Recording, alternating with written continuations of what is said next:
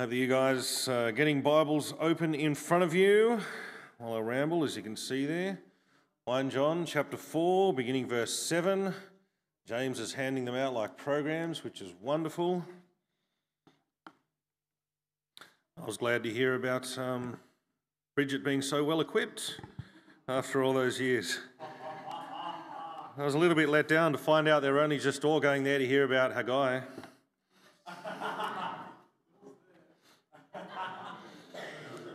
Well, I've got to say something to bide the time while he hands them out.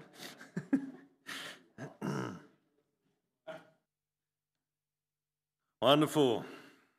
Hear the word of the Lord from 1 John chapter 4, beginning verse 7. Dear friends, let us love one another, for love comes from God. Everyone who loves has been born of God and knows God. Whoever does not love does not know God, because God is love. This is how God showed his love among us. He sent his one and only Son into the world that we might live through him. This is love, not that we loved God, but that he loved us and sent his Son as an atoning sacrifice for our sins. Dear friends, since God so loved us, we also ought to love one another. No one has ever seen God, but if we love one another, God lives in us, and his love is made complete in us. This is how we know that we live in him and he in us. He has given us of his Spirit, and we have seen and testify that the Father has sent his Son to be the Saviour of the world.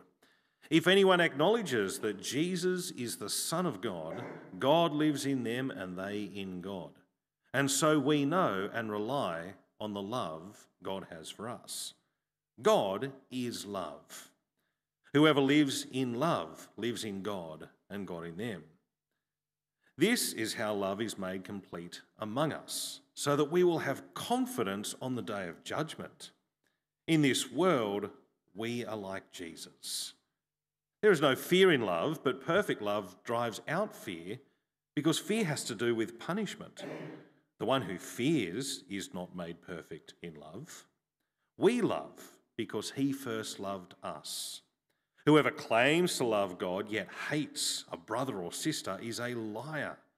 For whoever does not love their brother and sister whom they have seen cannot love God whom they have not seen.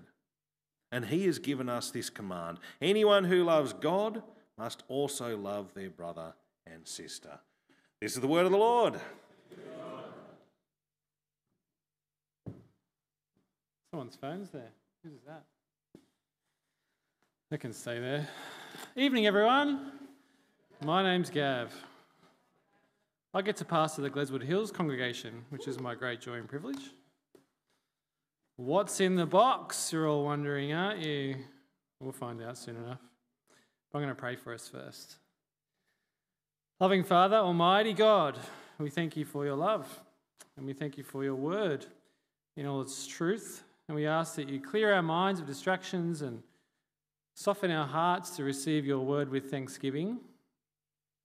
Lord, we pray for our consciences tonight, that you will comfort them and that you will give us great assurance and peace of your love and your goodness and your sovereign power over the world and us and our church. In Jesus' name, amen. This evening we're thinking about the doctrine of Christian assurance. Do you know for sure that God loves you? How can you know for sure that God loves you? After all, we are so very small in comparison to the God of the universe.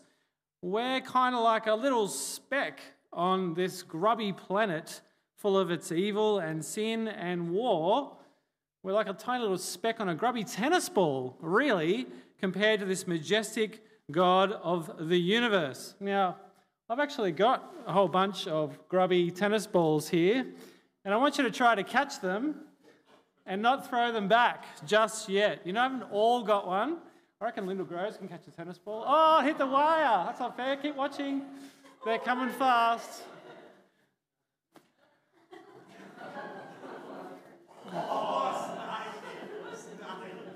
Lockie. Oh, that's over here. Well done, James.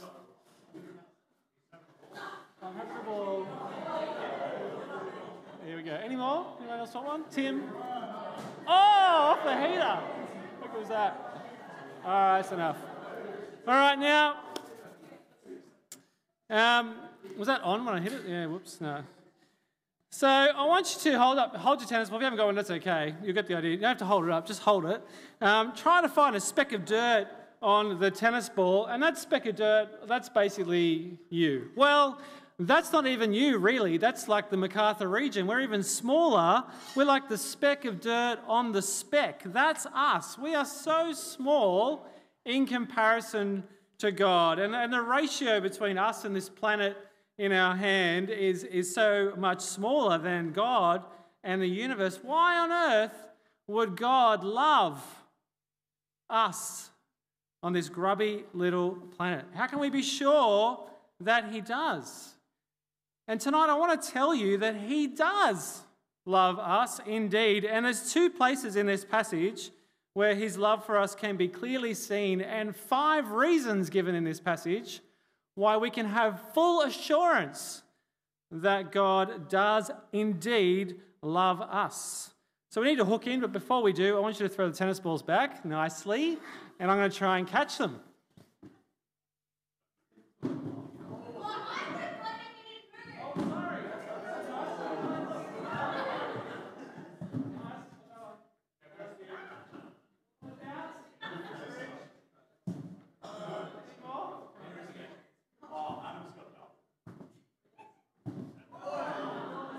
I'll get the rest later. Oh, yes. All right. Oh, under the foot. Almost did an ankle. All right. Now, there's an outline in your handouts if you want to follow along. If you want to take notes, you can do so. The one big reason given up front for why God loves us is because God is love. First point. Thanks, Owen. All right, well done. The one big reason given is that God is love. Look at verse 7 on the screen in your Bibles. I'm not sure I've got an NIV 11 translation on the screen, and I apologise if I don't, if it's slightly different, but it's NIV something. Dear friends, let us love one another, for love comes from God. Everyone who loves has been born of God and knows God. Whoever does not love does not know God, because God is love. When we consider our world with its oceans and tsunamis of suffering and pain and evil, broken promises, broken relationships, sadly the MacArthur is the capital of domestic violence in New South Wales. There's currently 39 countries in the world with wars raging, with less than 10,000 casualties, and 3 wars raging in the world right now with more than 10,000 human casualties. There's a war in Myanmar that's been raging since 1948. 5,500 casualties last year, over 200,000 in total. And of course, there's a war in Ukraine, and we don't know how many people have died, but it's well over 100,000 people. How can there be a God who really loves when there's so much evil in the world, so much sin reigning in the world? Yet John insists that he does. And in fact, love is the very nature of God. The horrors of our world do not escape his gaze nor his concern, and we find peace in the knowing that his loving sovereign hand remains even when sin seems to rule. God rules over all things with his loving hand.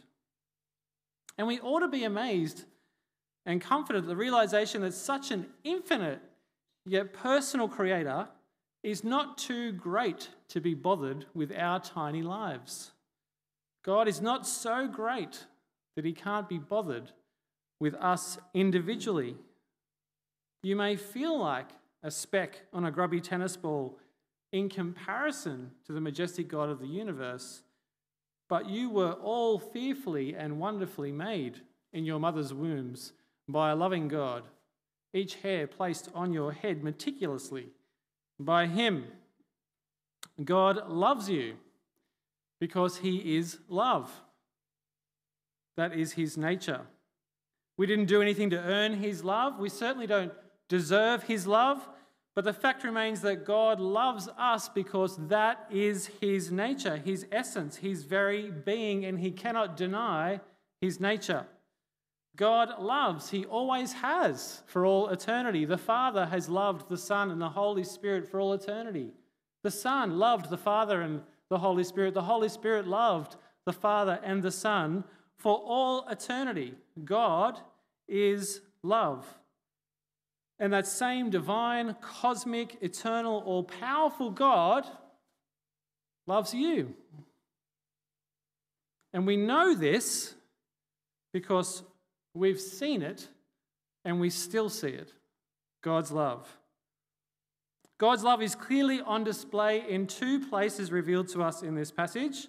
The first one won't surprise you, but the second one might surprise you a little bit.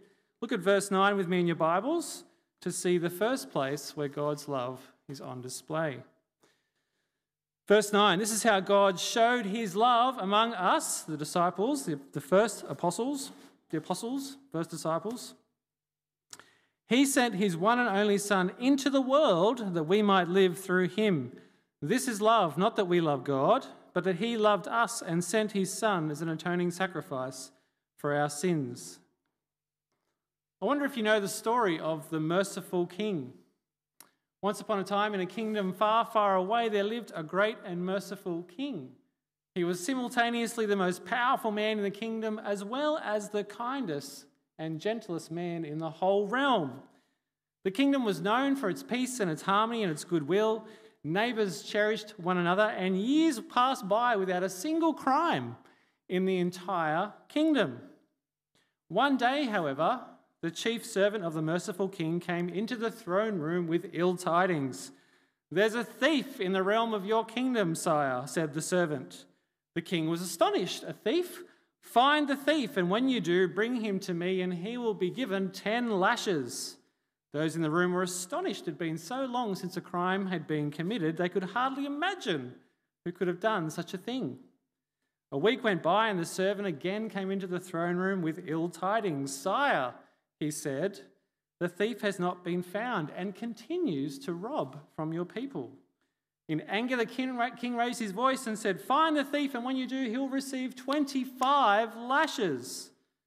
The people began to murmur among themselves. Who could withstand such a punishment? Who could possibly be committing such a crime? Time went on, and the servant again came with ill tidings into the throne room. "Your Majesty, the thief has still not been found. We've searched in vain for him. Your people are still being robbed." And the king was enraged. "Find the wretched thief, and when you do, his punishment will be 50 lashes. The people were filled with dread. They weren't sure that even the king could withstand such a punishment. And if he couldn't, then certainly no one else could. Who could be doing such a thing, they wondered. Soon afterward, the servant again approached the king in his throne room. His face was pale, his voice timid and low.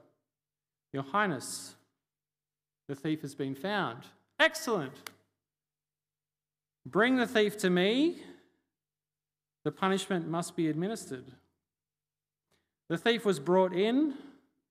As the crowd parted, as the thief was brought in, everyone turned, and it was revealed the thief was the king's mother.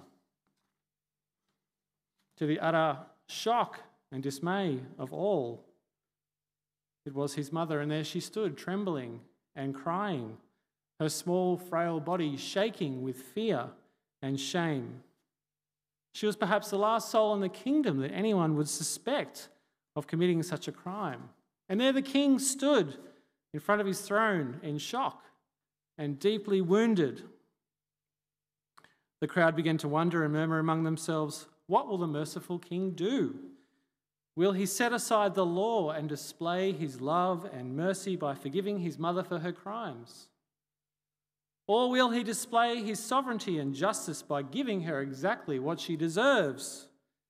Will he choose mercy, or will he choose justice?" The king raised his hand to quiet the crowd and said, "Bring the whipping post." The whipping post was brought in, the crowd dumbfounded. Would the king truly have his mother receive such a punishment which would surely kill her? Surely just a few lashes would kill her. the frail woman would not even last a few strokes. The woman was tied to the post, her garment rent, exposing her back. Her ribs could be seen through her frail flesh. "Administer the lashes," said the king, and not a sound could be heard as the whip was raised. But just as the whipmaster was about to unleash his first stroke, the king cried, "Halt!" The crowd sighed in utter relief, but the feeling did not last for long. The king arose from his royal throne and walked down the aisle, and removing his shirt, covered over his mother's body and said, "Continue with the punishment." In love, he protected his mother. Out of justice, the punishment was administered to him in her place. It's the same story for us and our Lord Jesus. In love, he covers us over and receives the punishment that we deserve. But there's a difference. The difference is that Jesus' love covers over even his enemies, even those who despised him, rejected him, sinned against him, ignored him, nailed him to a cross. It's even these that Jesus' love covers over and protects. The story of the merciful king is make-believe. The story of King Jesus is true. In love, he protected us from our sin, from the punishment that we deserve.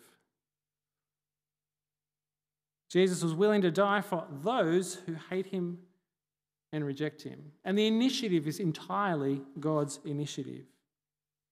He manifests his love to those who do not love him, who do not deserve his mercy, who have not earned it.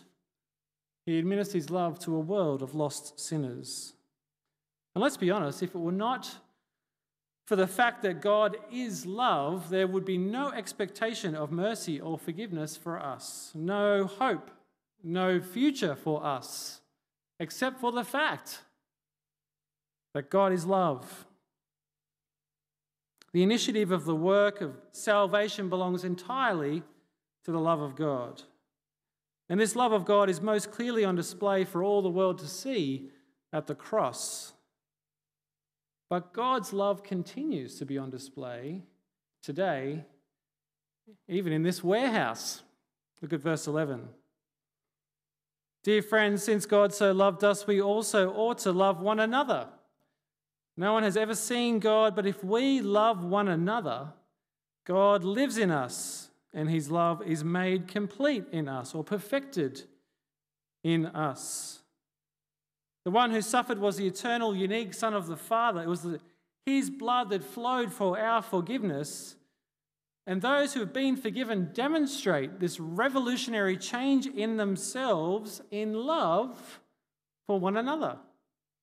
Love for their brothers and sisters. God's love supplies a reason and resource for our genuine other person-centered love of one another. As his children, we want to be like our dad in heaven. And so we love as he has loved us. And note in the passage that it's not a suggestion, it's not something that you kind of add to your repertoire as a Christian. This is a command to love one another. We must love one another. And try to get your head around this, friends. The death of Jesus was the physical demonstration par excellence of the love of God for the world. But your love for one another is also a demonstration of God's love for the world. The God of the universe's love is on display when you guys love one another. Furthermore, as we experience love, the love of God from one another, our motivation to show love to one another grows, multiplies. Love multiplies as we love one another. So God's love finds its completion. It's perfected. It finds its goal in us when we pass on his love to one another. And get this, as our friends and our family, our community who don't yet trust in Jesus come into our midst, Christ's love is revealed to them as they love one another. God is on display to them in our love for one another.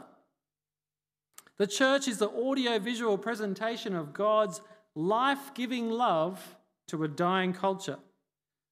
And people, we learned from Spiro last week, the church is actually exploding in many parts of the world. Since the pandemic, many people are desperately seeking the love of God.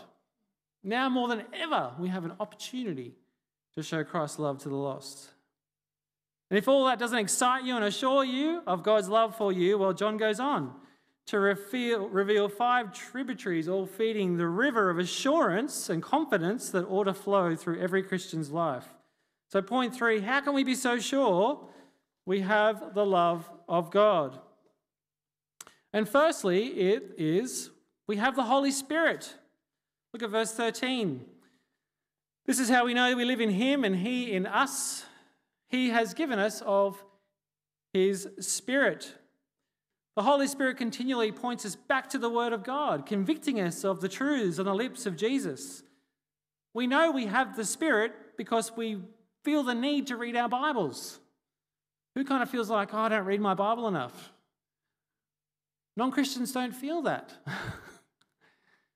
Only people with the Holy Spirit feel like they need to read the Bible at all, let alone more. So be assured that when you feel like, oh, I wish I was reading my Bible more, that's the Holy Spirit working in you, testifying to this truth that God's word is good and you need to get into it more and more. And it's the Holy Spirit that moves us to love one another. We know that we have the Holy Spirit because we want to come to church. We want to be where other Christians are. We might get lazy sometimes, we might get weary sometimes, but in our heart of hearts, we want to be here because the Holy Spirit is at work in our hearts. We know the Holy Spirit's at work in our hearts because we want to pray.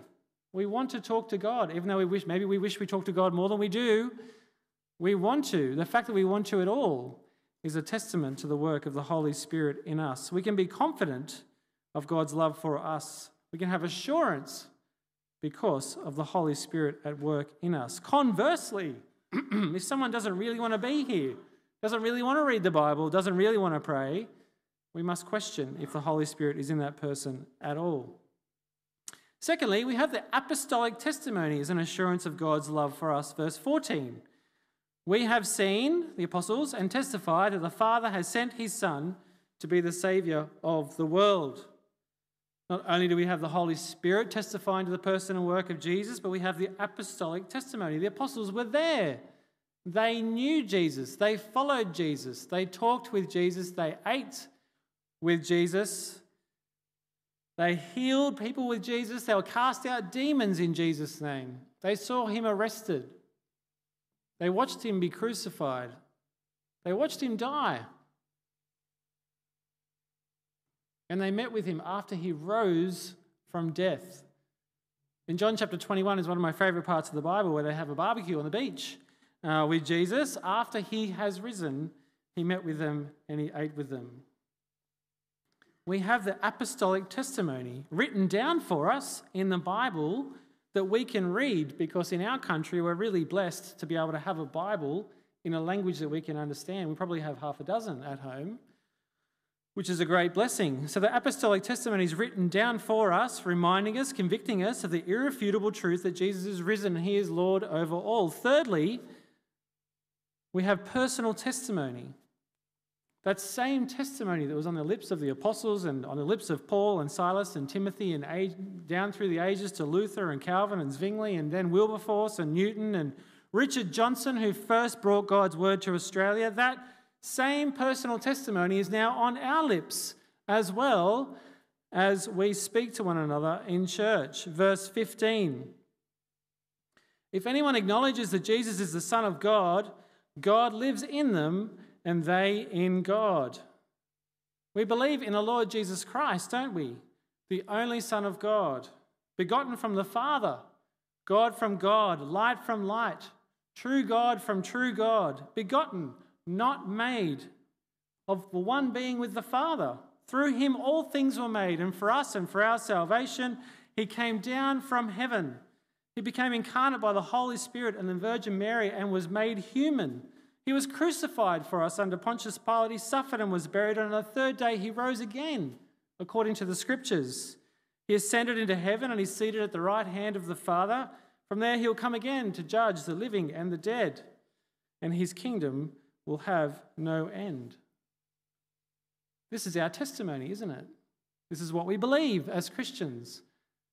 And we remind of each other of these things as we gather for church and growth group and other times when we meet. We profess this faith to one another, and in doing so, grow our assurance. We build our assurance in one another. Happy for you guys to have a chat, but I just need you to take it outside. Is that all right? Happy for you to talk as much as you want, but I need you to just take it out into the foyer. Is that cool? Thanks. Fourth point. We can have assurance because we have confidence in God's love for us. Verse 16. And so we know and rely on the love of God, the love God has for us. God is love. Whoever lives in love lives in God and God in them.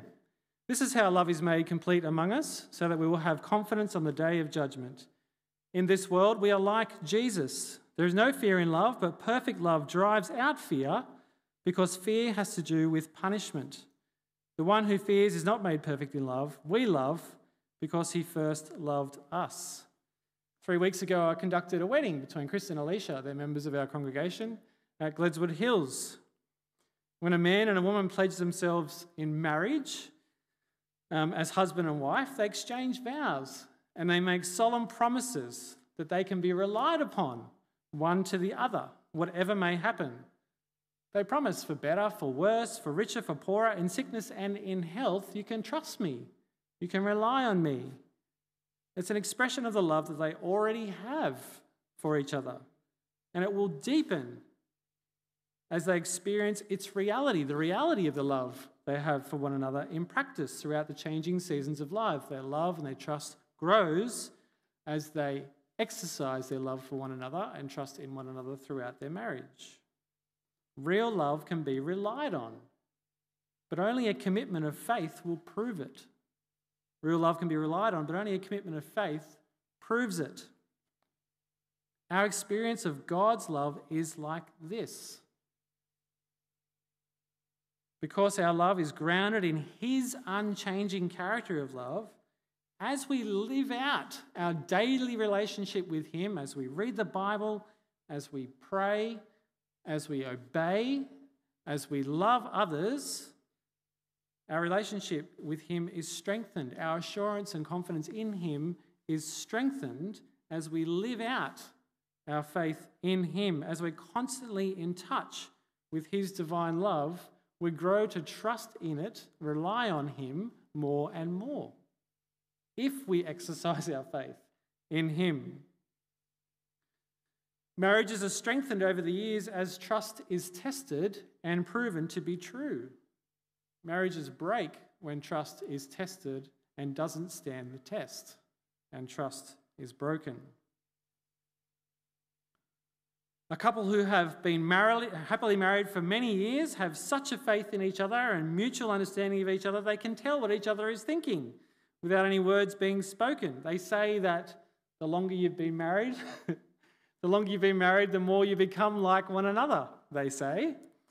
I've noticed actually that Lara's topspin forehand, my wife, has really come along in the last 20 years after being married to me. But strangely, her love for the West Tigers is really lagging.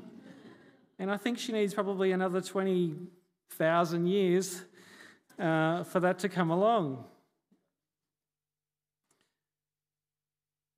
Now, ultimately, I want to see her grow not like me, but like Jesus, as she exercises her faith in him and lives out daily the intimacy of relationship that she enjoys with him. And the same for you all.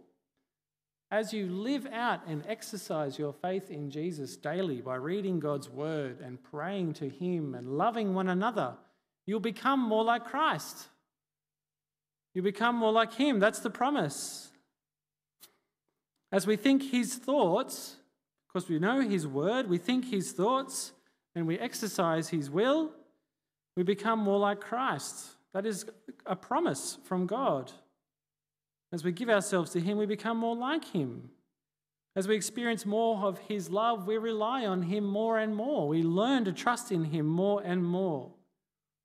Sometimes God puts us through trials and testings for that very reason, that he loves us and he wants us to trust him more and more.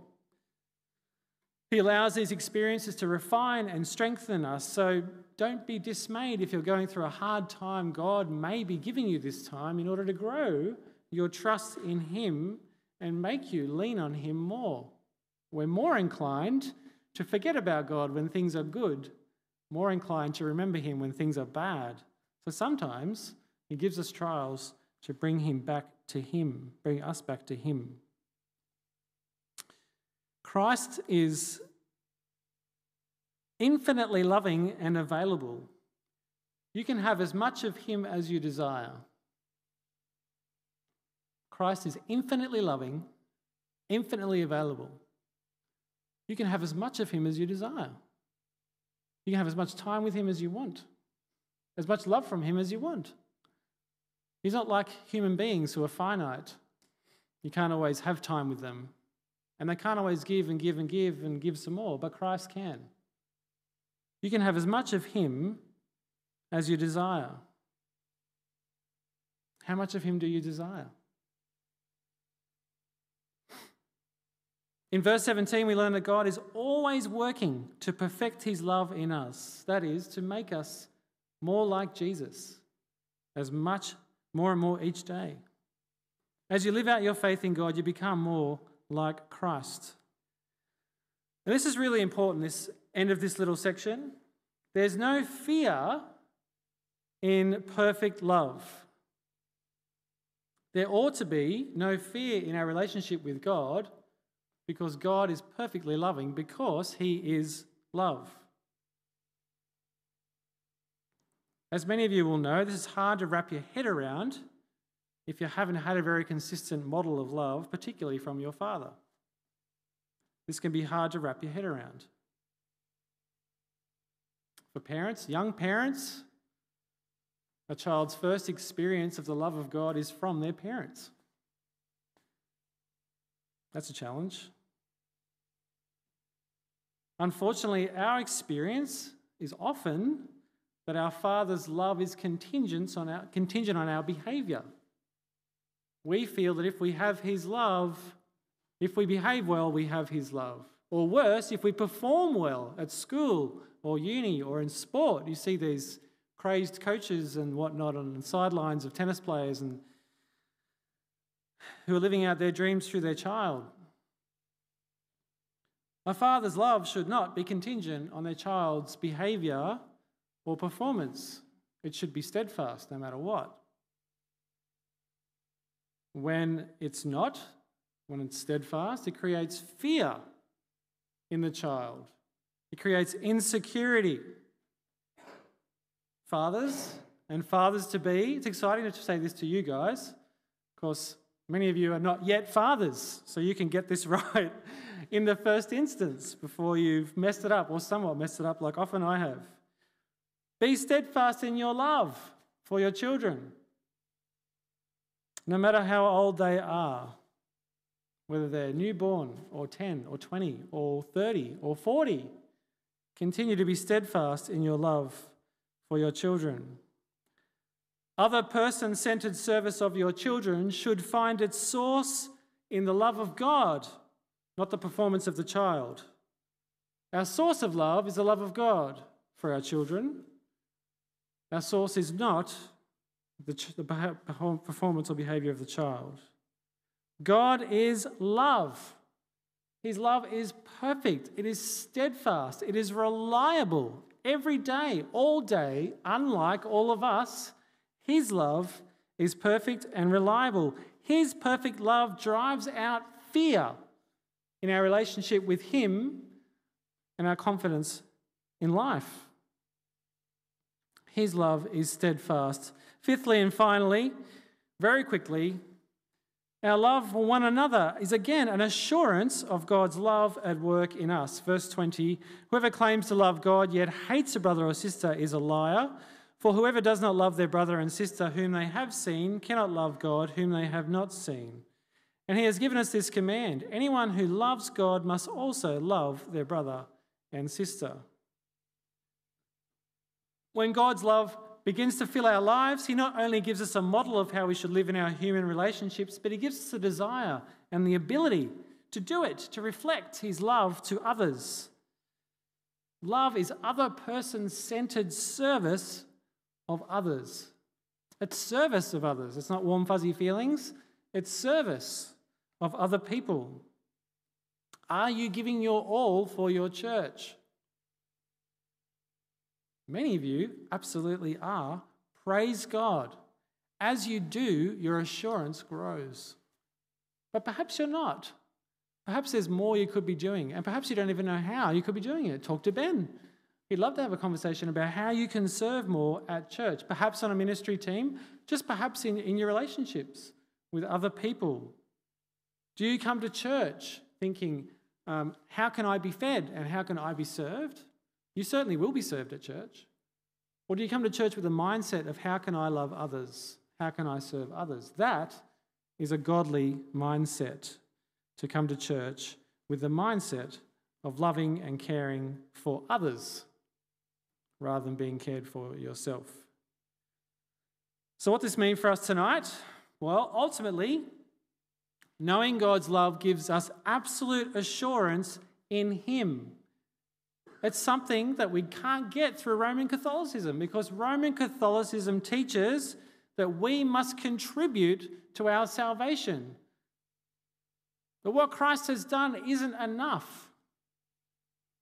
Imagine I had a jar of water. I meant to bring a jar of water. Imagine I had a jar of water, and this is kind of our conscience given to us by God, our clear conscience, our full assurance, and then we're taught to drop in some food colouring of baptism and Holy Communion and confession, and all of a sudden our conscience becomes murky. All of a sudden we're not sure. Well, when our assurance is totally dependent on the love of God, we can have full confidence in Him. Friends, you're not just a speck on a grubby tennis ball. You're loved by God, the God of the universe, who made all things and sustains all things. He is love, and He loves you. And He's shown that at the cross, and He's shown that each week as we gather and love one another. And three things happen when you seek to love one another. The first is you grow more Jesus-like.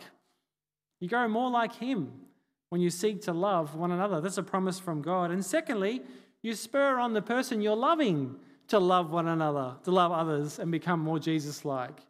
You become more Jesus-like and they become more Jesus-like as well.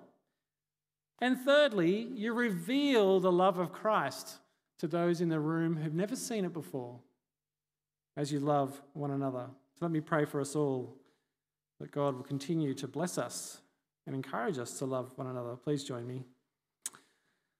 Loving Father, Almighty God, we thank You that You are love. In Your very essence, in Your very nature, and Your very being, You love perfectly, consistently, all of the time. And that gives us great assurance and peace of mind and peace of heart. We don't need to win Your favour. We don't need to earn Your favour. We can have good days. We can have bad days. We can be feeling up or we can be feeling down. That doesn't change Your love for us. You love us no matter what. And we thank You for the most clear display of Your love poured out at the cross. We thank You for Christ, for covering over us and receiving the punishment that we deserve. And we thank You for our church. We thank You for the love in our church, for all those acts of love, one for the other, that occur every week.